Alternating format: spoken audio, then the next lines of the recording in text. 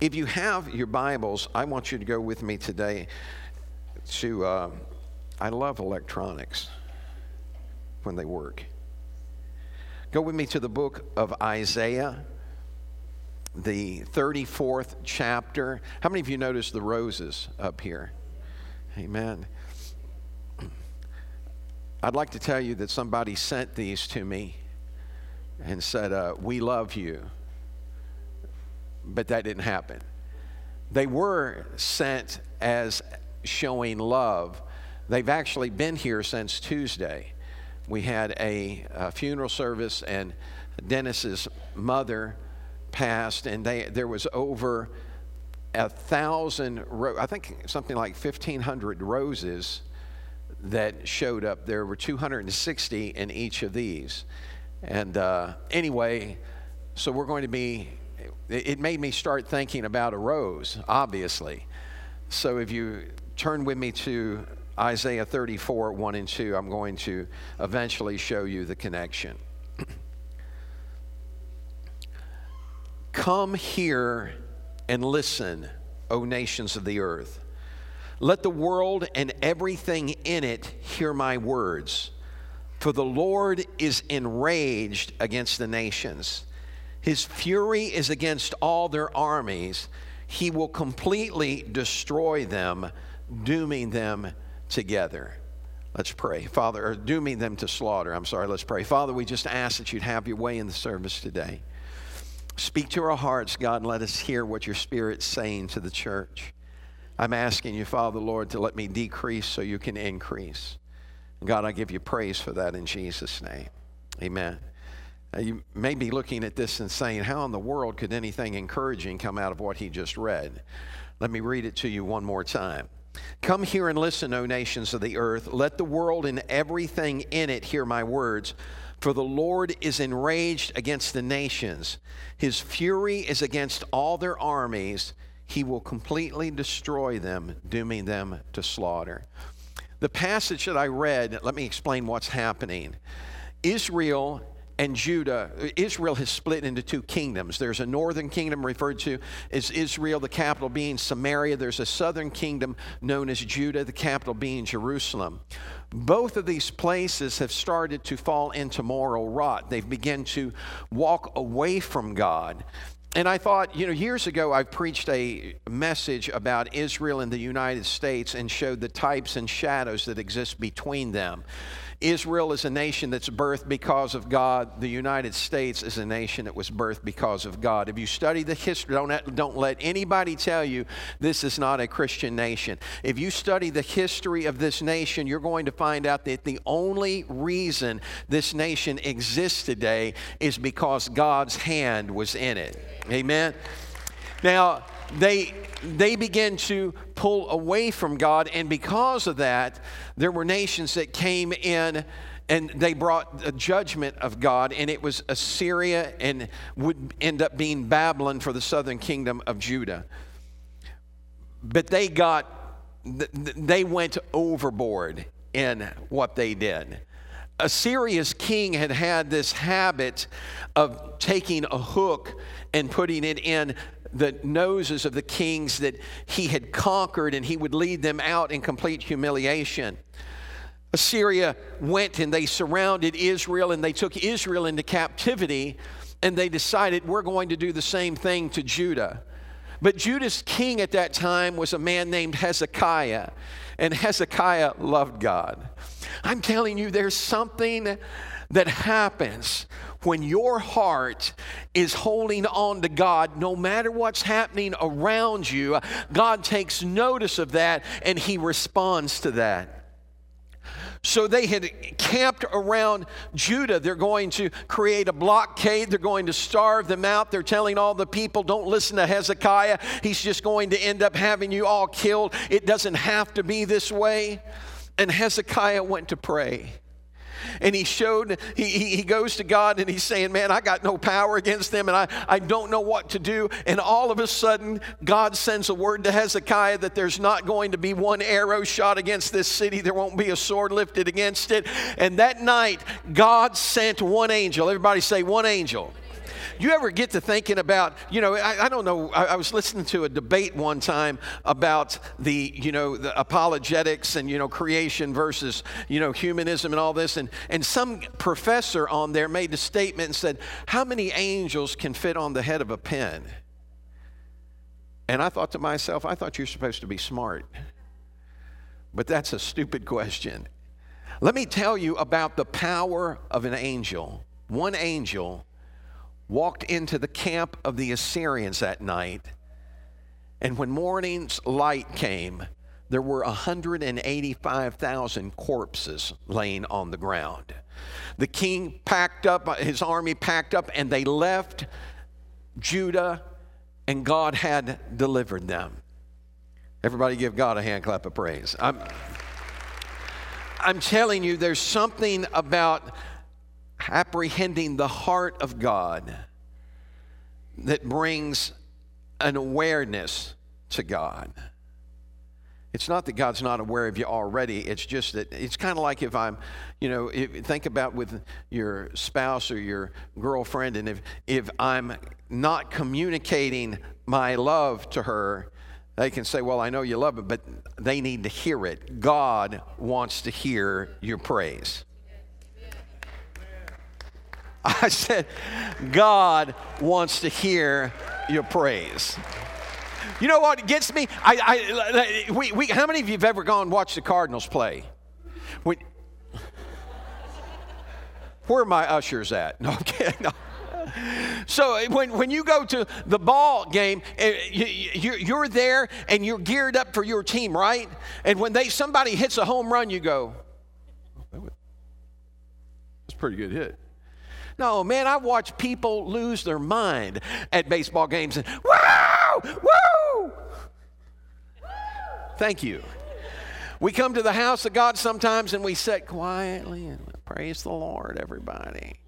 I'm telling you, when you get excited for God, it gets other people excited for God. So anyway, the Assyrians are dealt with. Babylonians come. Nebuchadnezzar ends up, after Hezekiah's gone, Judah went back to following its own way instead of God, and they're judged. And so in this passage, God's speaking to the nations, talking about, I'm going to deal with you. I'm going to repay you for what you've done. Now, I want you to remember the language of Isaiah 34 because it has something to do with us today and what's happening. When you see what he says to them and to those nations, you think, man, that's horrible. And what hope do we have? Go to chapter 35, verses 1 and 2. Because this is what God is doing. Look at this. Look at verse 1 in chapter 35. I had that same problem last service. The wilderness and the solitary place shall be glad for them, and the desert shall rejoice and blossom as the rose. The word wilderness and solitary place denotes a dry place where there is no water, no springs, no streams, nothing there that can sustain life. The word comes to mean desert. If you look at the Hebrew translation, it means desert. Now, it's speaking about, here's what I want you to get. It's speaking about not just the physical condition that Israel and Judah are left in, the land itself, but it speaks about the spiritual condition that Israel and Judah were in. It was desert. It was barren. It was a desolate place. As many times as Jeremiah warned them, as many times as Jeremiah begged them to turn to God so that they wouldn't face this, they refused to listen, and so that devastation comes. But then God does something. God sends a word to them and says, it's not going to be this way forever.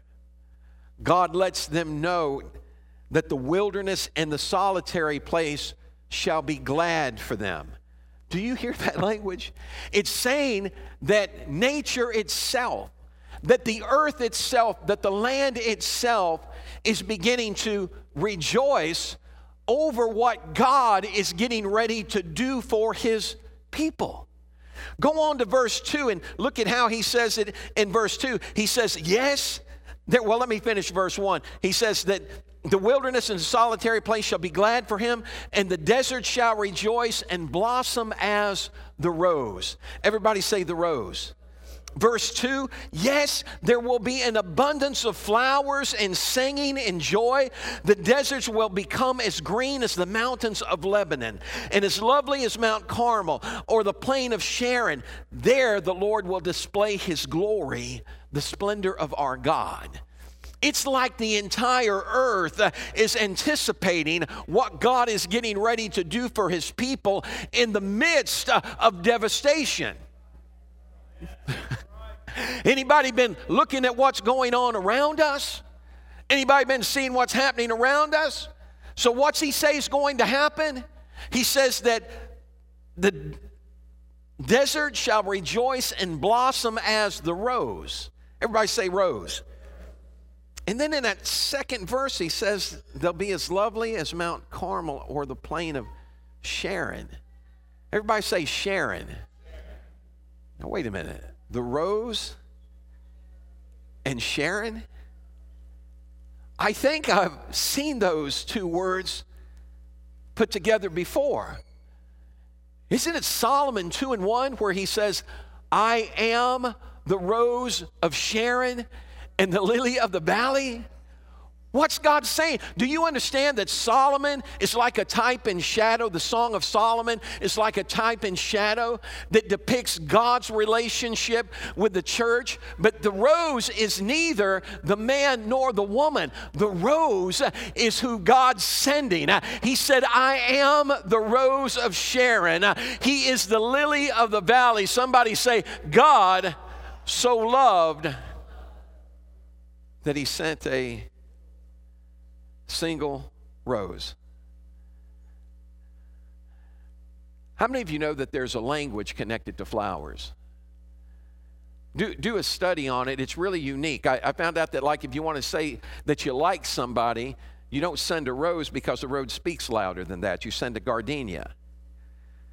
If you want to tell somebody they're a coward, send them a pansy. No, I'm kidding. I made that one up. But there's a whole list. There's a whole list of flowers that are used to speak a language that's communicated without saying a word. And here he says that the desert will blossom as the rose. And so that single rose is making a statement that, what's it say? I love you. He is the rose of Sharon. He's a rose that blossoms in the desert. Let me say it to you this way. He is the reminder in the midst of your wilderness and in the midst of your desert place that you are loved. Turn around and look at your neighbor and say, I know he loves me. Come on, some of you act like you're not sure. Oh, no, well, let's just go there for a second, right? Because isn't that what the devil does to us? Doesn't he play games with our mind? And how many of you have ever seen that game? She loves me. She loves me not. She loves me. She loves me not. She loves me. She loves me not. Except we're saying, God loves me. He loves me not. He loves me. He loves me not. We let the devil mess with our mind and try and convince us that God doesn't love us. Can I share something with you? The love that God has for you is not built on your ability to do what's right. If it was, we would have never been loved. God loved you, for God so loved the world that he gave his only begotten Son, that whoever does what? Whoever gets it right, No, whoever believes in him should not perish but have everlasting life. Look at this. Look at this. Well, you just destroyed it, and that's what the devil tries to do, is destroy the symbol of love to your life. Can I share something with you? I found out, my son was telling me about, he was at a church service, they were having this big event, and somebody got the idea, one of the people that were helping with the event got the idea that it would be wonderful if they just had rose petals all over the floor at the entrance in the lobby, all over the floor. That floor was made of white tile. They had rose petals all over the floor, and it looked great. And then all of a sudden, people started coming in and walking on the petals, and they started getting crushed underneath their feet, and it ended up looking like a mass murder had happened. It looked like it was covered with blood, and when I thought about that, I thought, oh my goodness, man, when the devil attacks and he's trying to destroy your belief in God, even when he walks over you, it's a reminder of the blood that's been applied to your life. He is the rose. He loves you. Somebody say, he loves you. He said, well, I get that. Well, what's that got to do with us? Listen, it was a reminder for them that the situation they were in wasn't going to remain the same, that God was going to visit them. And when he visited them, there was going to be love. A rose that blossomed in the desert. He was going to demonstrate his love for them.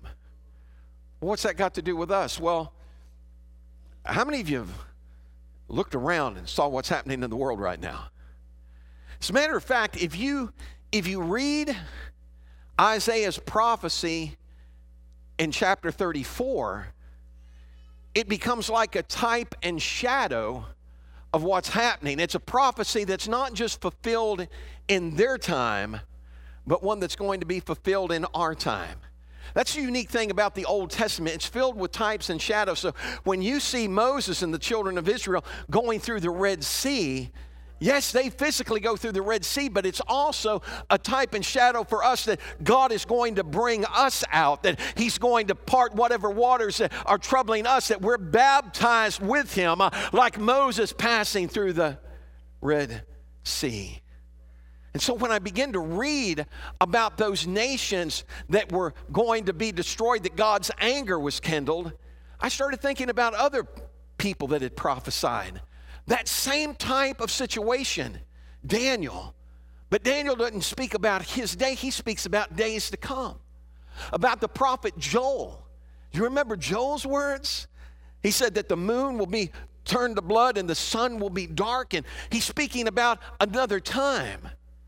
And then you find the prophet Zechariah. And Zechariah talks about Israel being attacked and nations coming in against them. And man, it doesn't have to take a rocket scientist to kind of understand what's happening in the world that we live in right now. Jesus himself will speak about this. Look at Matthew 24 and 21. For then there will be great tribulation, such has not been since the beginning of the world until this time, no, nor ever shall be. Revelations chapter 6, 8, 9, 16, and 18 describe a horrific time when there'll be widespread ecological, economic, cosmic, and human catastrophe on a level never known before in history. Everybody go, woohoo! Say, man, Pastor, come on, you're depressing me. No, you need to finish the prophecy. Don't just read chapter 34. Look at chapter 35. Because when I started reading 35 and I heard about the earth rejoicing, and I got to thinking, I thought, wait a minute, man, that sounds so familiar to me. And then all of a sudden, I remembered Romans in the 8th chapter, starting with the 19th verse. Listen to what Paul says. For all creation is waiting eagerly for that future day when God will reveal who his children really are. Against its will, all creation was subjected to God's curse. But with eager hope, the creation looks forward to the day when it will join God's children in glorious freedom from death and decay.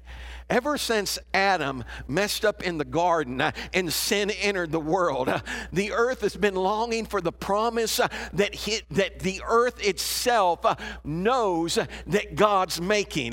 He looks at Eve and he said, your seed is going to, the serpent will bruise his heel, but he's going to bruise the serpent's head. And creation has been looking for that time when there would come someone that would redeem us from the curse of the law, and that came in Christ. Now, when Christ came, he didn't come the way everybody thought he would. He said, no, I got sheep of another flock that you don't know anything about. Turn around, look at your neighbor and go, bah. And look at him and say, he was talking about us. That God so loved the Jews. Is that what it said? No, God so loved the world.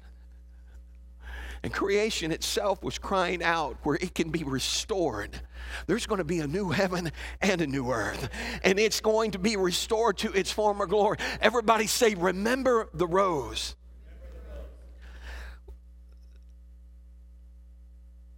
Listen to what Jesus says. Hebrews 13:5. I'll never leave you nor forsake you. What's he saying? He's saying no matter what's going on around you, I'm going to be there in the midst. I'm going to demonstrate my love to you. I'm going to let you know that you're not alone. We're not going to play these games of he loves me not. You're going to know without a shadow of a doubt that he loves you. I came across a story of a young girl. She was in high school. Her name was Rose.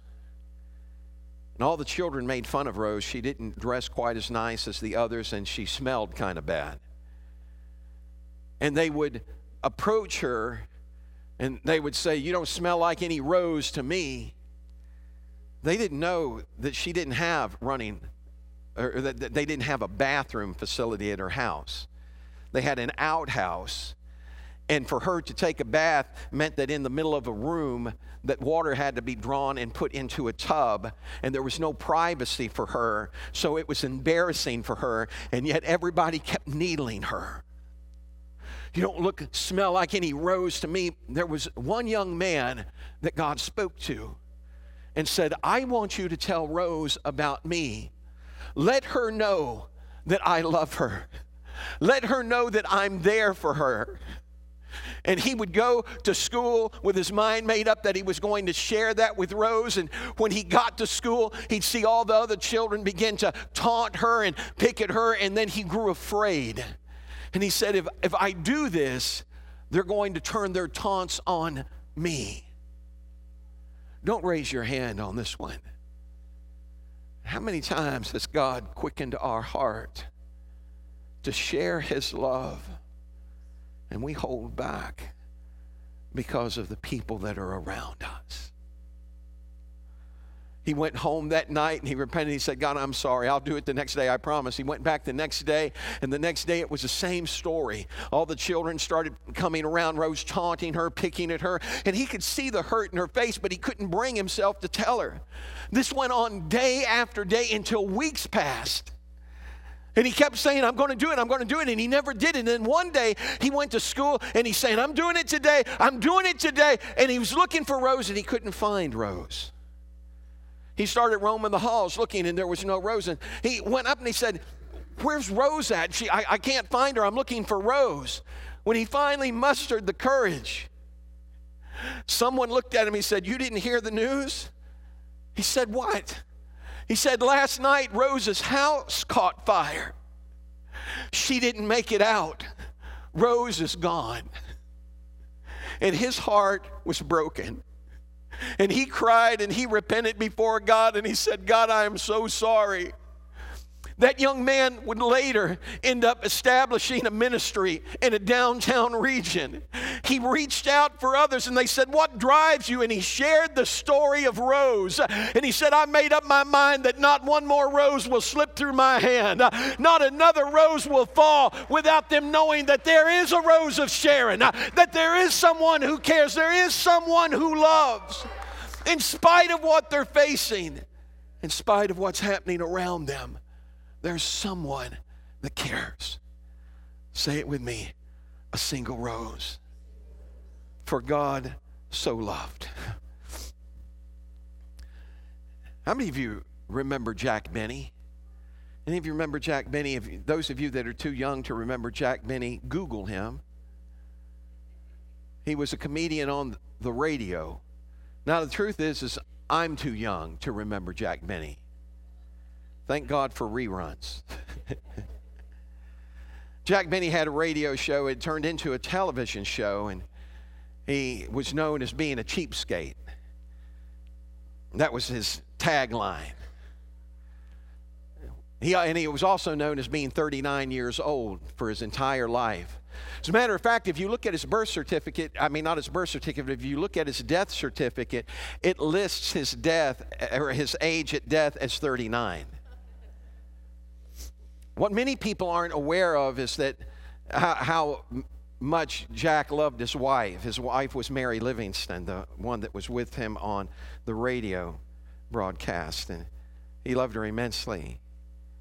When Jack died, the next day Mary had a single rose delivered by a flower shop to her house with a note, "I love you." And she thought, well, that's sweet. Somebody heard about Jack and sent me a rose. The next day, it happened again, and a single rose said, "I love you." She thought, "Whoa, you're mad that, and then it happened the next day, and the next day, and the next day, and this went on for weeks. Every day, she was getting a single rose delivered by a flower shop with a note that said, "I love you." And she thought, what is going on? And she finally got up and she went down to the flower shop and said, I've got to know who's sending these flowers. And the owner looked at her and he said, "Well, Mrs. Benny, I thought you knew." She said, "No, I've got no clue. Who's sending these flowers?" And he looked at her and he said, "Before your husband died, he came in here and made arrangements that you're to receive one flower, one single rose every day for the rest of your life as a reminder of his love." Hear what I'm getting ready to say. There's been arrangements made, my friend, that every day of our life, there's a single rose that's showing us his love, that I'm not going to forget you. I'm not going to forsake you. I'm going to be there for you.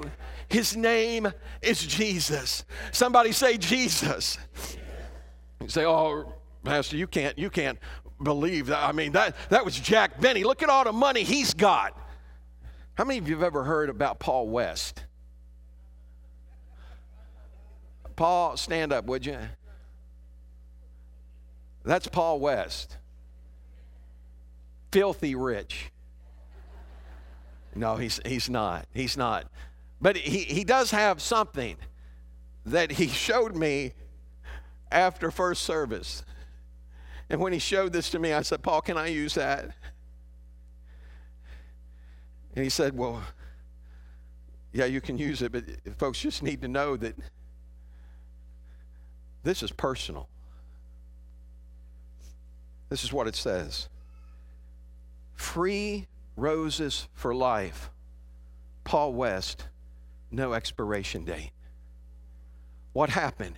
At some point in Paul's life, he came into, and when I say relationship, I'm not talking about a woman. He's married and loves his wife, okay?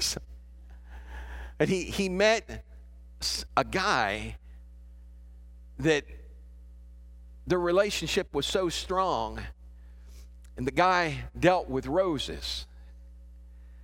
And so he wanted to express how much he appreciated Paul, and he gave him this.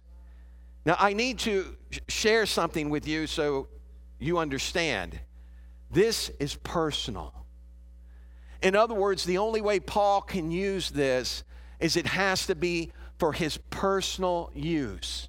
Nobody else can ride the relationship he's built and get these flowers. Nobody can go to Paul and say, hey, Paul, could you hook me up, buddy? No, you're going to have to find your own relationship. Oh, you hear what I'm saying? There's a man that came out of heaven that gave his life for us. And he's a rose that blooms in the desert. He's the sweet rose of Sharon. For God so loved the world, and we can have it every day of our life, and all it takes is us saying, here I am, God. Would you stand with me today? Here I am, God. Send me.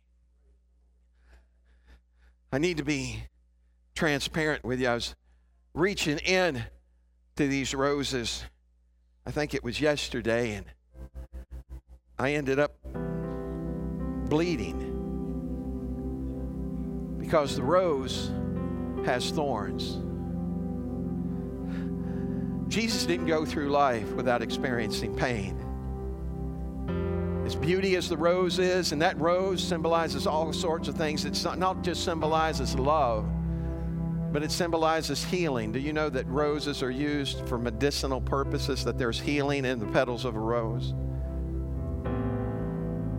And he brought not just love to us, but he brought healing to us. But it didn't come without pain. We have a high priest that understands what it's like. Every time we do communion, I close my eyes.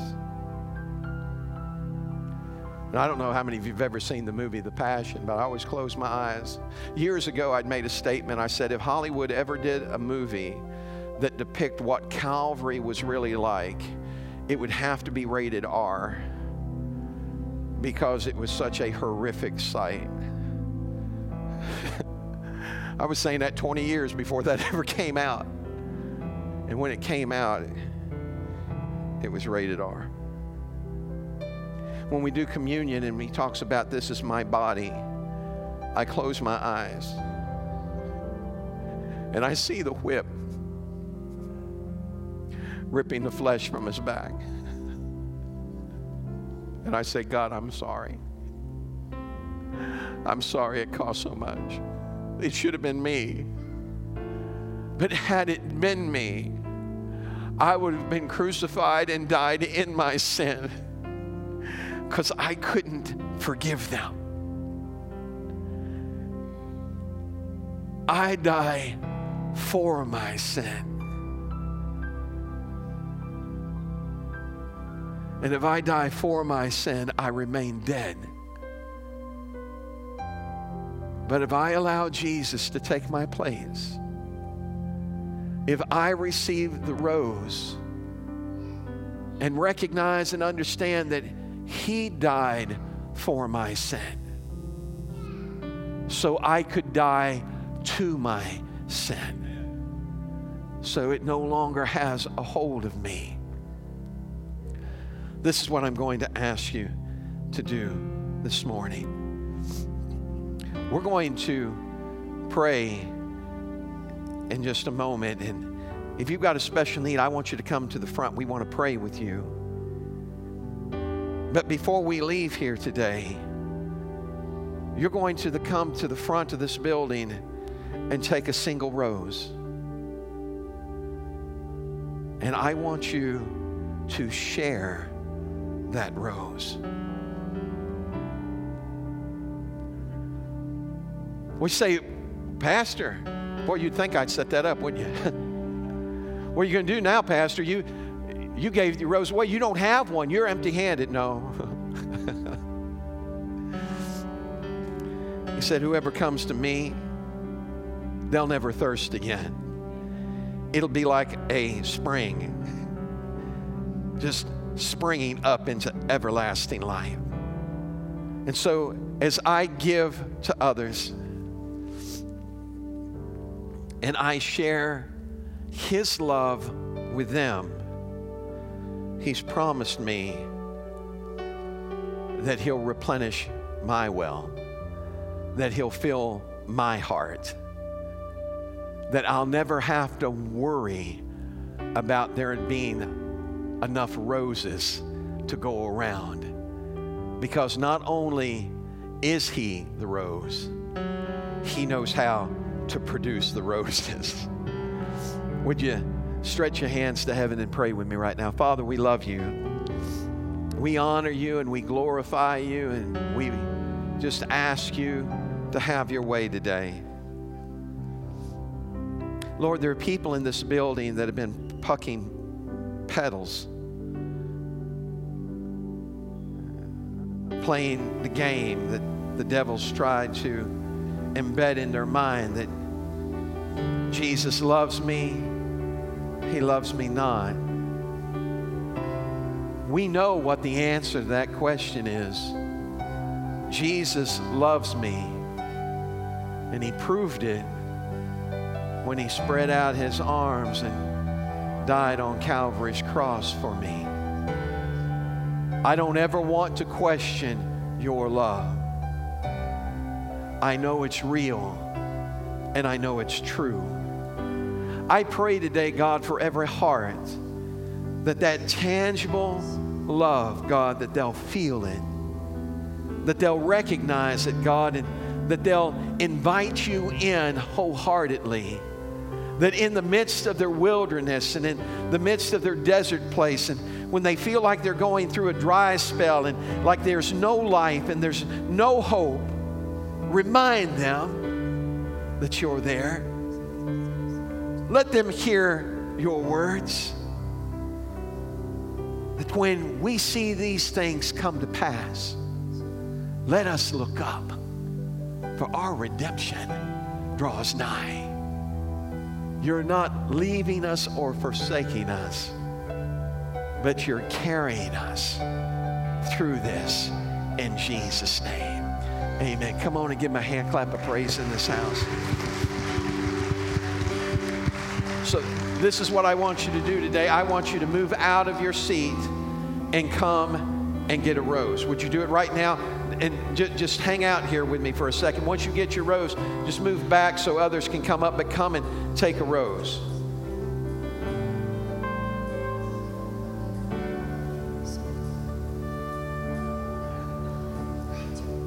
Men and women. Guy goes, oh, I don't need no rose. Yes, you do.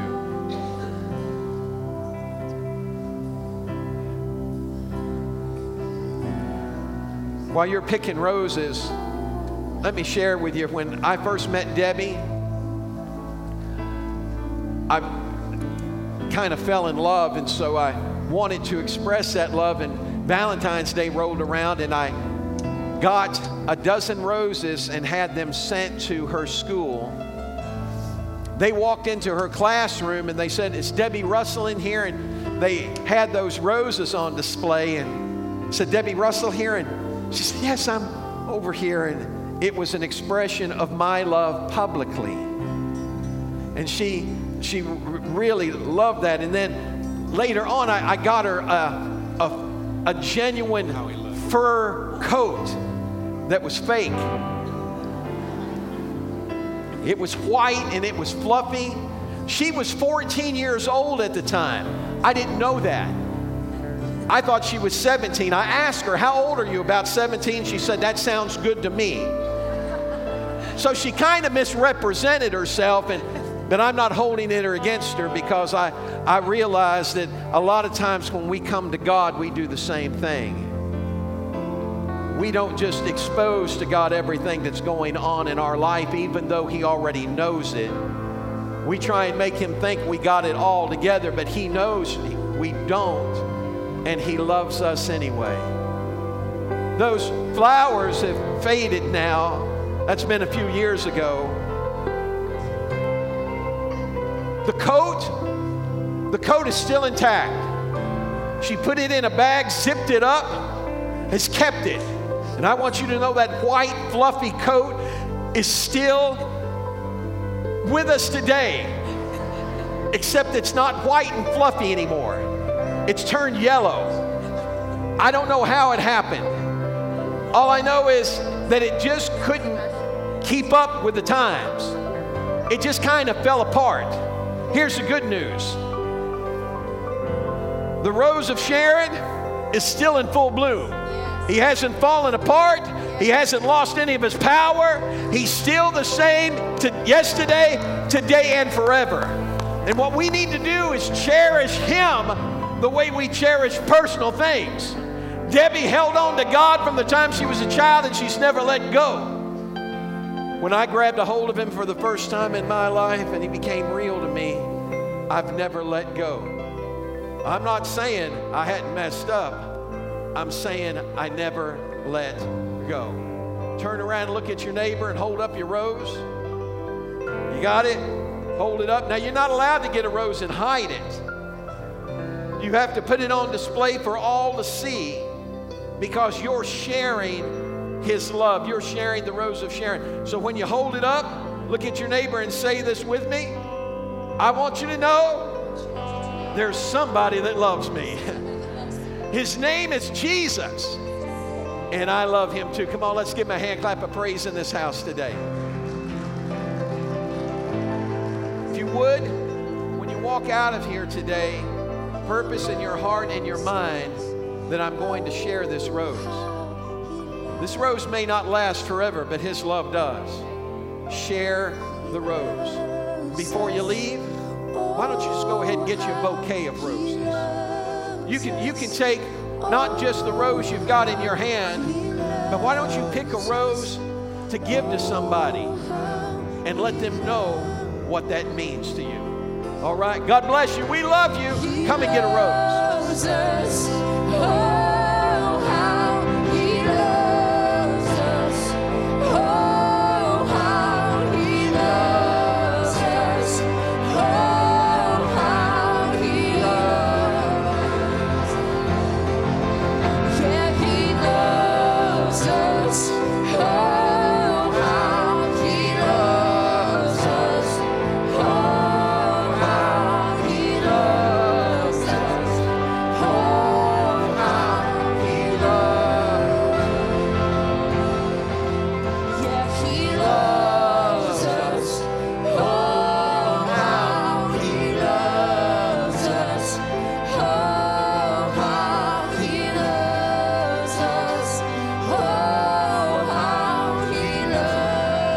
Father, I thank you, God, that your blood is mine.